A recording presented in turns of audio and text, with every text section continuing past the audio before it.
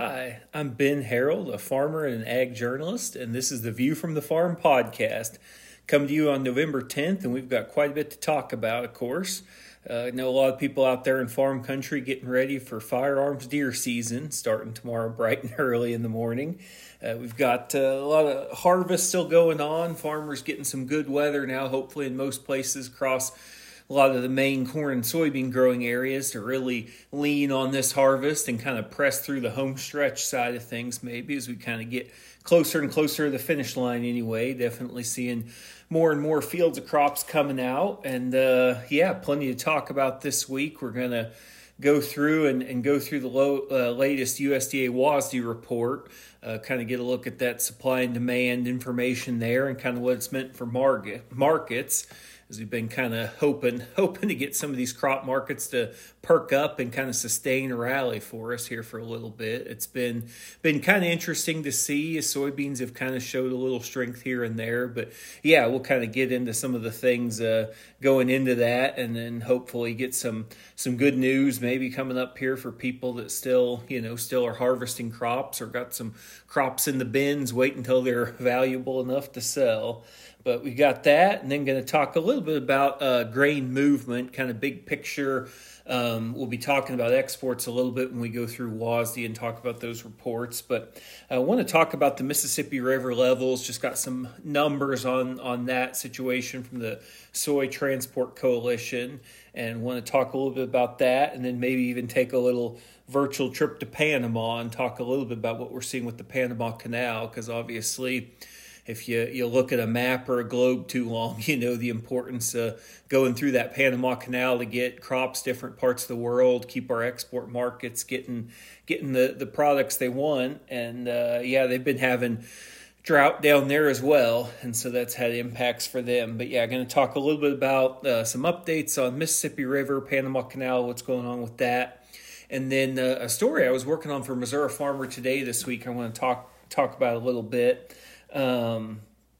Just kind of looking at weed control for this year, and it was an eventful year. Obviously, a drought year makes it an eventful year for 9-10 different things at least, but there was some variety out there. But yeah, I just want to talk about weed control, kind of some of the things we saw, the ongoing battle with resistance, and then anything here this fall that we're kind of looking at for people that do the fall herbicide kind of thing. But anyway, yeah, that'll be kind of interesting. Wrap up, kind of have a feel-good story I worked on too about the guy with MU Extension who got Good Neighbor Week started and how that started in kind of rural southwest Missouri, and just a little Thanksgiving issue story we're working on ahead of time there. But anyway, got plenty to talk about there, and I guess we'll dive right in anyway. But this WSDA report came out yesterday, November 9th. Yeah, I'm talking on November 10th here.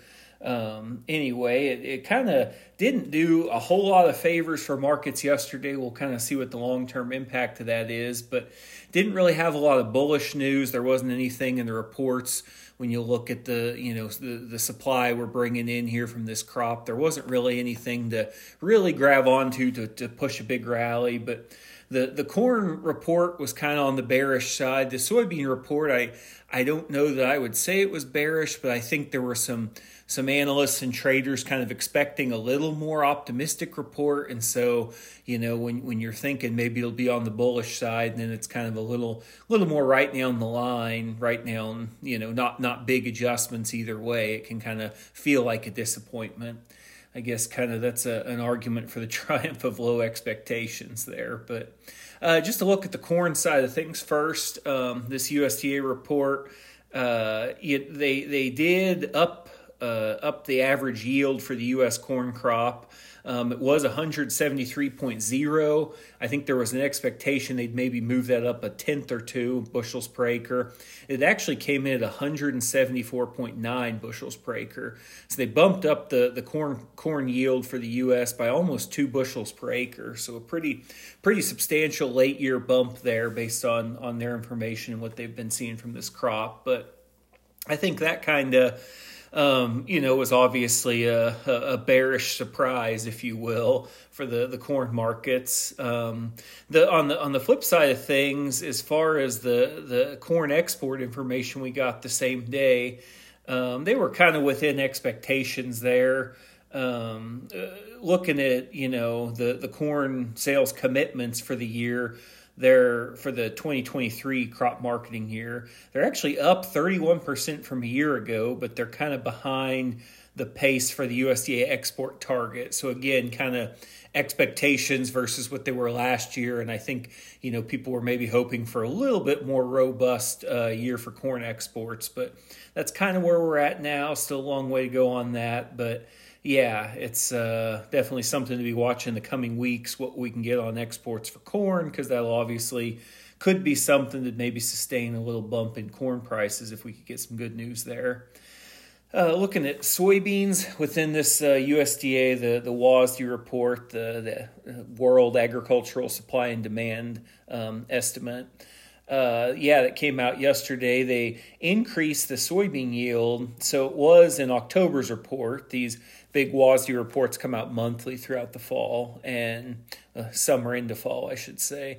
But last month in October, they had the U.S. soybean crop estimated at 49.6 bushels per acre. I think the expectation for most people was they'd kind of hold that even, but then they actually increased that yield just a little bit to 49.9 bushels per acre, which is not a big increase, but, obviously given the amount of soybean acres we have in the United States, even a few tenths of a bushel, that can end up meaning a lot more soybeans out there. And, basic, the level of economics that even I can understand, supply and demand, the more of something you have, the less valuable it is. But anyway, we're happy maybe people are doing a little better with their soybean yields in places. I know a lot of drought areas are like nobody's bumping up our yield results in this corner of the world. So it's been kind of always one of those tough things when you deal with drought conditions and weather impacting your yields. And then, you see these national reports and they're like nationwide, the crop's a little better than we thought. And it's like, oh, great,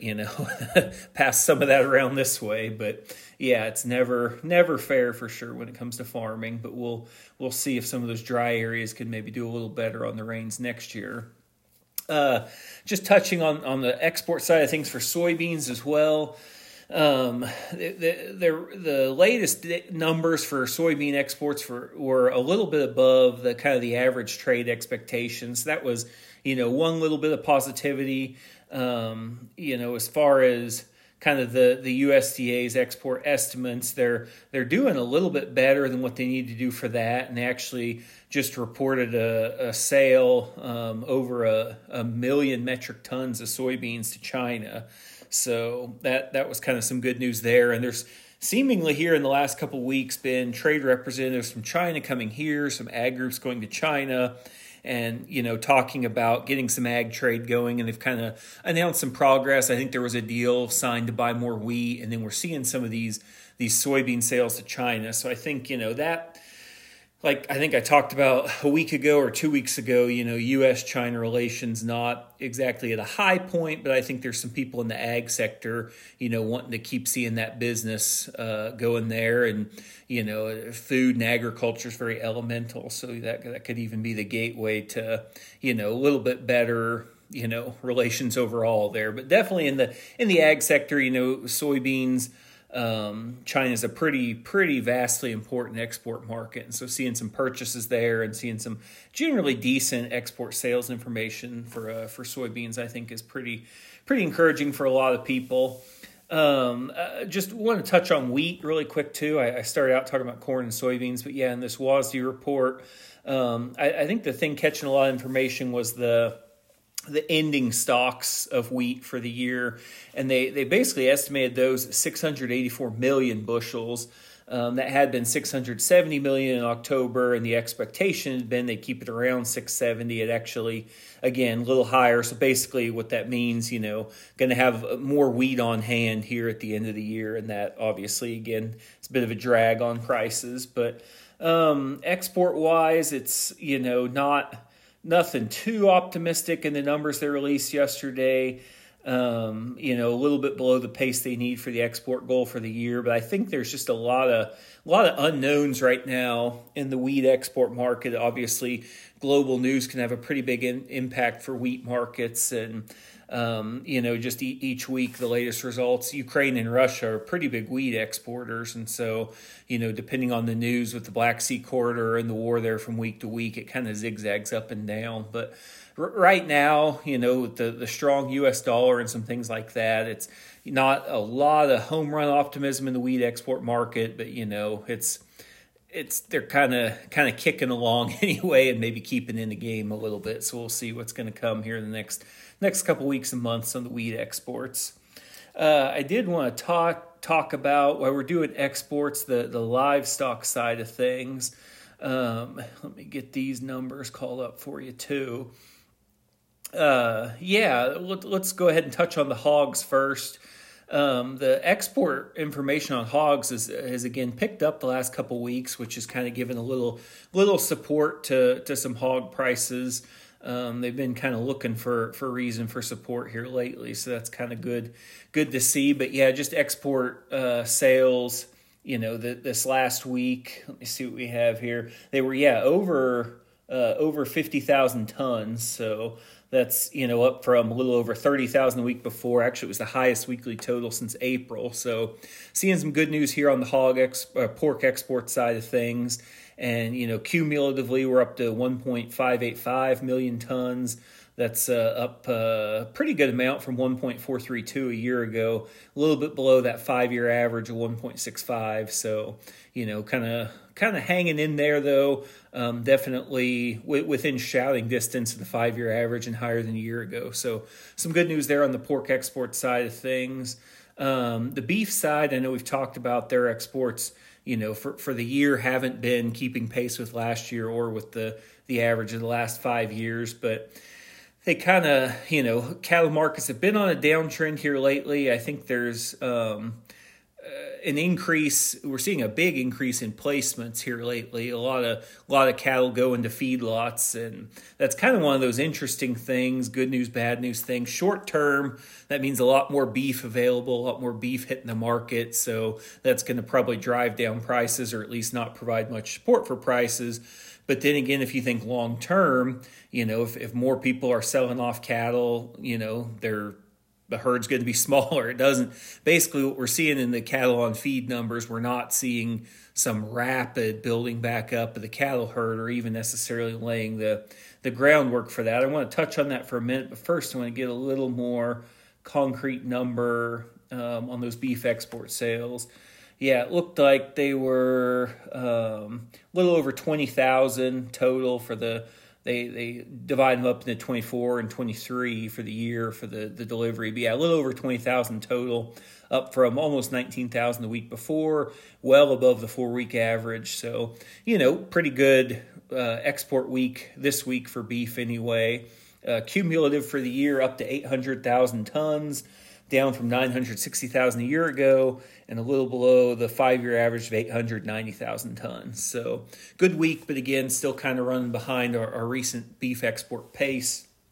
Something for sure to be watching, because just like with anything, exports play a pretty big role. As far as the numbers we're seeing, I was reading a commentary from Andrew Griffith. He's a livestock economist with the University of Tennessee, who really focused on the cattle markets and always has some interesting things to say. I've interviewed him for stories. He's a pretty interesting guy. If ever we get to a point where I figure out the technology or get enough going with this podcast to have guests on there, he'd probably be a good one, because he's a thoughtful guy for sure, comes at things from a lot of different angles. But he was talking about this latest cattle on feed information, and all these cattle we're seeing in feedlots, and the heifers as a percent of the total cattle on feeds actually at a record level right now. And so that means we're not holding back a ton of heifers right now, and so that means that probably kicks the can down the road for expansion. He was saying even we talk about our January 1 beef cattle numbers. And that's always the big report that comes out. You get some numbers throughout the year, but that's the, sort of the big annual, drive the stake in the ground, see where we're at with our cattle numbers to begin the year.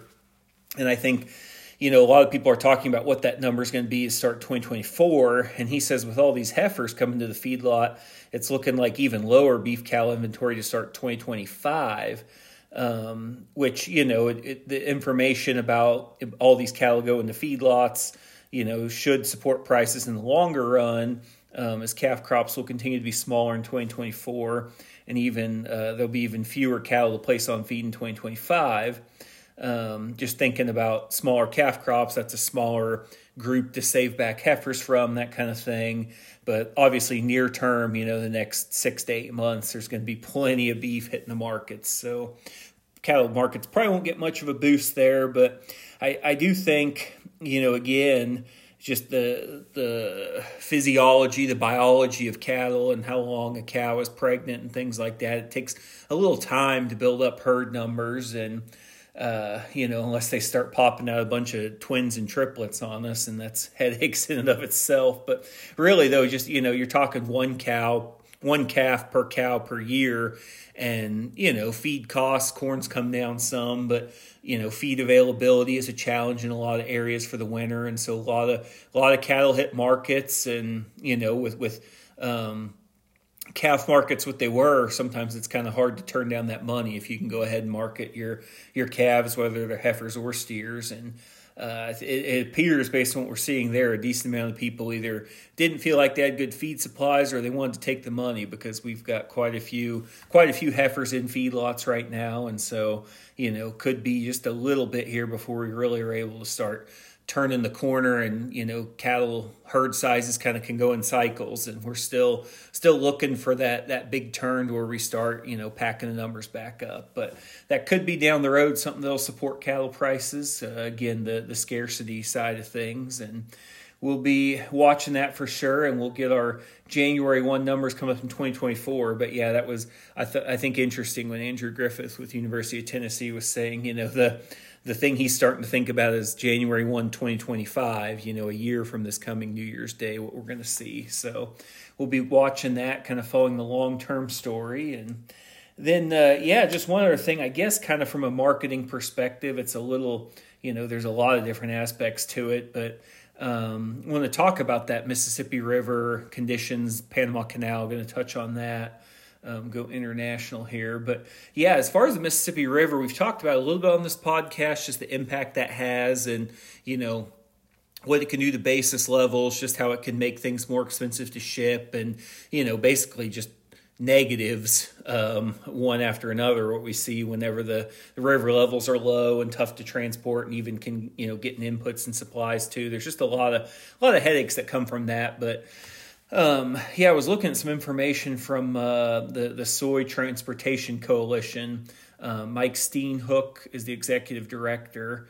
I might be pronouncing his last name wrong, but that's, I suppose, what happens when you go from the ag journalist here who writes stories to then podcast. You got to get your pronunciations right. But yeah, he's based up there in Ankeny, Iowa. But yeah, Mike's numbers there from the Soy Transportation Coalition. Have been seeing water levels come up a little on the Mississippi. We caught some rains in October, a little bit into early November, but still pretty low. But at St. Louis, the river gauge, Mississippi River gauge, is at 3.8 feet. This is as of within the last week, so let's just say from early November. But anyway, Mississippi River at St. Louis, 3.8 feet, which has actually come up. It was a negative 3.47 feet on September 17th.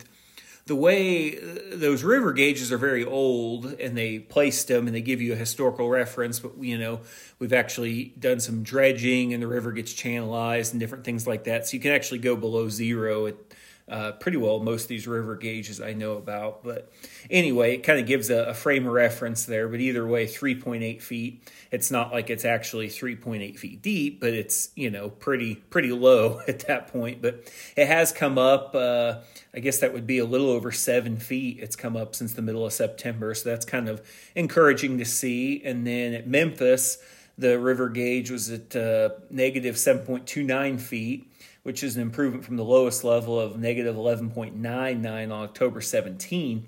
So 2-3 weeks there, it's come up, I guess, almost 5 feet. Because it was about 12, negative 12 feet, and now it's getting down close to negative 7. So anyway, seeing some progress there. Obviously, this time of year, 2021 and 2020, St. Louis and Memphis, Mississippi River levels were a lot higher. Last year was pretty dry for sure. But yeah, it's kind of like 2 falls in a row we've dealt with a dry fall. But just for frame of reference, again, the 2 years before, they were a lot higher. Obviously been able to increase the freight, the soy coalition, talking from perspective of soybeans, be able to move a lot more soybeans, but freight in general on the river, able to haul more, load more per barge with the higher level. Still some reductions there. I think Mike was saying like 15 to 20% are the restrictions right now, the reductions with the width as well as what they're loading per barge. But obviously with less water in there, you have to trim in your accepted channel width, and so you can't just attach as many barges together, that kind of thing. So anyway, we're still seeing some of those restrictions, but definitely have improved the situation a little bit. Hopefully get more rain, and I guess it won't be too long and be getting snow up in the northern parts of the river basin, and that'll start to hopefully have an impact. But anyway, yeah, as far as just to get a sense of the numbers, looking like in late October, the movement of grain, it was totaled a little over 800,000 tons of grain movement via barge on the Mississippi River. Just to give you a sense of how important this water highway is, if you will. We haul grain on, ship it down to New Orleans, and go around the world. But that's an increase. That late October number was an increase of 43% from the previous week. So seeing some impact of some of the October rains there, able to get more water in the river, haul more crops there on the barges. It was actually 48% more than the same period last year, because we were staying pretty dry at this point last year. It was a very dry fall. It was one of the reasons harvest got over pretty quick, but it caused a lot of issues on the Mississippi River. Anyway, yeah, basically just to sum it up, the river levels have improved over the last several weeks, but for the Mississippi River to be, it can be a very efficient way, obviously, to move crops, and it's still not operating at full capacity. The farmers, the whole industry needs it to do so. It kind of remains a concern, but hopefully things are turning the corner a little. I know a lot of the forecasts just around, North Missouri, different parts around my neck of the woods. There's not a whole lot of rain, for the state of Missouri in the forecast the next 7 days, but we'll be watching. It's a pretty big river basin, so maybe catch some rain in some other areas. But yeah, hopefully turn the corner a little bit on that. And then, yeah, just want to touch on the Panama Canal. Panama is actually having a lot of drought down there, too. I know we've talked about Argentina and then parts of Brazil dealing with drought and the impacts that's had. And then Panama is obviously kind of where North and South America meet, if you will, kind of where Central America and South America meet. But for geography people, Central America is part of North America. But anyway, the Panama Canal, it's been in operation over 100 years and obviously plays a big role in shipping and a lot of crop movement through there. And Mike was talking about just some of the restrictions they have. They have sort of what they call Panamax size of a vessel. It's, the width that fits through the narrowest locks there on the canal, because it's the Panama Canal, it's not all at sea level. You kind of sail in or, take your ship in, and then you go into these different lock systems, and it gets your water up to the different levels and kind of navigates the topography there through Panama. But basically, there's been some restrictions there just on the lower water levels, and what they have to do when water levels are low, sometimes they book fewer slots, fewer transits through the Panama Canal just to, make use of the water they have. And definitely have seen some of those reductions and kind of looks like there's a schedule for those to continue being reduced going forward. So definitely be something to watch. It was Mike with the Soy Transportation Coalition was saying the Panama Canal Authority had said it was the lowest precipitation for October on record since 1950, and the 2023 is the second driest year for that time period for this point in the year, I should say, anyway. But yeah, Panama Canal remains a pretty important supply chain link for soybeans and grain coming from the U.S., going to different markets. You think about going down the Mississippi River, the Gulf of Mexico, and then, if you're wanting to go via water to anywhere, in Asia or different places down south and things like that, that's the way to go. And so delays there are costly, and definitely the export market can be fickle, and people can start looking for other options if, things aren't flowing where they need it at a certain time. But anyway, just a reminder, I think the importance of rainfall, obviously for the crop, but then for getting our crops different places around the world where we need them to go. So that's definitely something we'll be following there, and hope for rain in the places they need it. And yeah, definitely pretty challenging stuff for sure when things get slowed down like that. But anyway, another story, and again, talking about some impact of dry weather, but worked on a weed control story this week for Missouri Farmer Today and Iowa Farmer Today and Illinois Farmer Today, and got to talk with people in the different states kind of about what the year was like, and just want to run down some of that a little bit. Obviously, there were places weed control was affected by that, where it got too dry, and not having that moisture in the soil, not getting that rainfall to really help those herbicides do their thing was kind of an issue. And then places where it was dry and soybeans were kind of late to canopy, and then we did get some rain, and then that gave the weeds a chance to shoot up because the soybeans hadn't canopied yet. And so definitely just a lot of challenges all around with a year like that for sure. I know talking with Aaron Hager there at University of Illinois Extension, works in weed science. And he was talking about, it was kind of a mixed bag. There were different conditions over in Illinois, but he said if you had adequate moisture in the soil doing, pre-emergence applications and things like that, you did pretty well. But the problem was a lot of areas didn't have that moisture in the spring. So it kind of caused some issues there. I know University of Missouri, Kevin Bradley is a specialist who works with weed control, and he's been a frequent story source of mine for Missouri Farmer Today. And yeah, he was talking about some places just didn't get as good a weed control because it got too dry, just kind of the way it works. Megan Anderson up there in Iowa, she's an agronomist at Iowa State. She said, they did do okay on soybean weed control in her area, but then corn was a little bit worse. Rainfall again playing a role, and then also some resistance issues they've been having with corn, with the weeds in corn and some of the herbicides they use in cornfields. And going to touch on that just a little more in a second. But yeah, another Iowa State University agronomist, Terry Basil, he was saying, just kind of a drier year, low humidity that can actually cause more evaporation of the herbicide droplets you're spraying, and so it can be maybe not quite as effective. And so just a few different things it's like at every turn, a dry year provides challenges. And, a few places did get some better rains, but then a lot of them didn't. And so I think that was part of the issue there. But something to watch, herbicide carryover. There were certain areas, parts of the Midwest and really all over, that were dry in 2022, so they had herbicide carryover issues this year, 2023. And then obviously a lot of parts of Missouri, Iowa, Illinois, farther north, all kinds of places that were too dry this year might have the issue next year, where if you don't get these rains to kind of help break down and get rid of the herbicides, and you switch from corn to soybeans and vice versa, that can cause problems, can cause some damage. And so I think it's something going to have to be on the lookout for.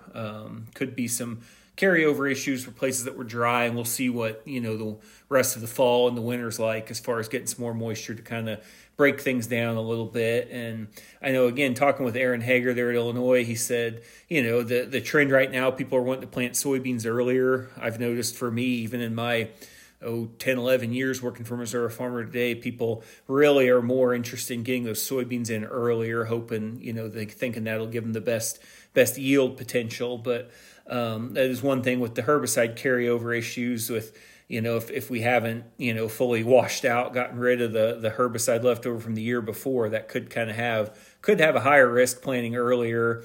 Definitely something to watch there. Farmers can, if it's too high of a risk, can alter crop rotation plans. Maybe if there's a field in particular that might be a concern, you could plant it a little later. There's also the option to do some tillage if you need to do that. That was Kevin Bradley saying that could help with, make the carryover risk less likely. But also another thing, if you're really, looking for a winter project, you can do what they call a soil bioassay. You can collect some soil, put it in the pot, plant some soybeans in it, and then keep it by the window under the light source and see how the soybeans look like when they grow, see if there's any damage or any issues. So, you can do a few things there if you have some concerns, but it is just kind of one of those parts of dealing with the aftermath of a drought year to kind of, see what conditions are going to be like. And another thing to be watching for is that herbicide carryover. Also on the resistant weed front, Palmer amaranth, water hemp continuing to be, growing herbicide resistance challenges. It's not something, talking from all these weed experts in different states, it's not something that's getting better. You'll see in different states, they'll report resistance, or Iowa reporting even the relatively new dicamba herbicide resistance. A herbicide that hasn't really, if you think about the grand scheme of things, been in use that long. And we're seeing, water hemp and Palmer amaranth showing some resistance, and not widespread, but definitely something that's there. And it kind of makes you ask questions for the future of weed control. And, I know, again, talking with all these weed control specialists, there's just a lot of pressure we're putting on our existing herbicides. And so I think that's, something just in terms of the plan on that. Obviously, spraying is going to continue to be a part of weed control, and that, involves multiple modes of action, mixing it up with your herbicides, things like that, really trying to, come at it from different angles to where if a, weed has resistance to one certain thing, you can kind of get it with something else. But so there's definitely, it's, being on top of that, but then there's, thinking about solutions for these fields for weed control beyond just what's in the herbicide jug, basically. And that comes down to, again, talking with all the experts on that, and even farmers who had experience. Controlling the weed seed is a key thing. It's a hard thing to do, but, there's different technology that is kind of out there and some more people are doing. I know Megan Anderson up in Iowa is saying more and more people have the weed zapper, which is just an extension that you can drive across the field, and for weeds that are sticking up above the crops, it'll zap them, electrocute them basically, and kill the weed. And that's one option, kind of a mechanical way of getting rid of the weed.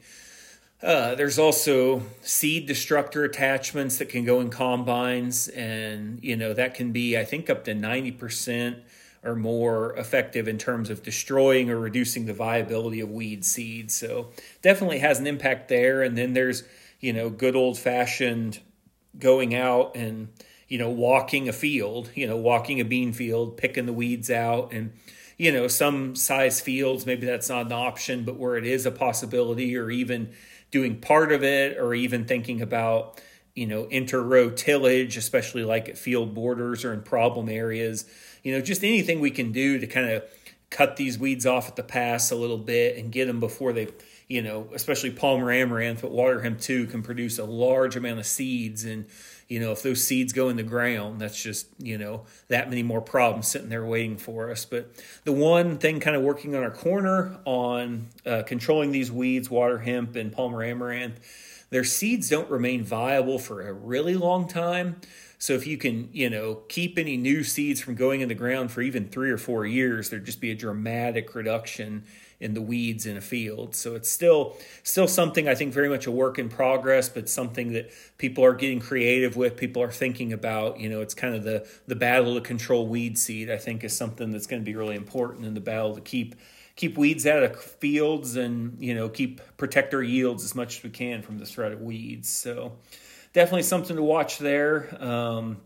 They talked a little bit about fall herbicide applications. We see some of that, not crazy widespread. It's one of those things, if you could predict what the spring was going to be like, it'd probably tell you how many you needed to spray in the fall. But, from year to year, it's hard to know. But it can be useful controlling some of the winter annual weed issues. And so, that was kind of the sounding I got from the input I got from the different weed experts, and kind of the rundown there. It's a continuing battle with the resistant weeds, and something, again, I say it a lot, lot, but it's very much true on this. Going to continue to watch that and follow that story and see what ingenuity and what solutions we can come up with next there for sure. But anyway, looking ahead, speaking of pests in the fields, going to be working on a story about sudden death syndrome in soybeans, just kind of how widespread that was, any little things we can do to kind of, help guard against that. And then, I guess I mentioned I had that story about David Burton, works in Southwest Missouri for MU Extension. He started the Good Neighbor Week thing. He started right there in his hometown of Republic, and then it became a Greene County celebration countywide, and eventually became the state of Missouri has Good Neighbor Week now every year in late September and early October, and people can document their acts of neighboring. And it was a good feel-good story to write about for Thanksgiving. Went with some of our other features about people doing things in their community, whether they're a volunteer firefighter or different things like that. And it's just cool to hear the stories about people kind of making our small towns, our rural communities, and really any community a better place to live. And I think that's pretty cool to hear about. Was happy to write about that. And anyway, looking ahead, we've got that sudden death syndrome story to work on, a few other things. So we'll be keeping busy. We'll be checking in next week and see how things are going, and maybe I'll have some big hunting stories to tell you. I'll keep my fingers crossed there as I head out there into the fields, into the timber, and see what I can get. But that's always, I know, growing up on a farm, that's always one of my special memories, going hunting with family, and it's always a pretty cool thing each year. And so makes for some great stories, some great memories. Anyone who's out there heading out hunting, want to wish you good luck. And definitely good luck as we continue to work on harvest, and good luck figuring out these crop markets as you decide how to market your crop and get paid for the work you're doing. But that should wrap up this week. I'm going to let you go. But thanks again for listening, and we'll talk to you next week.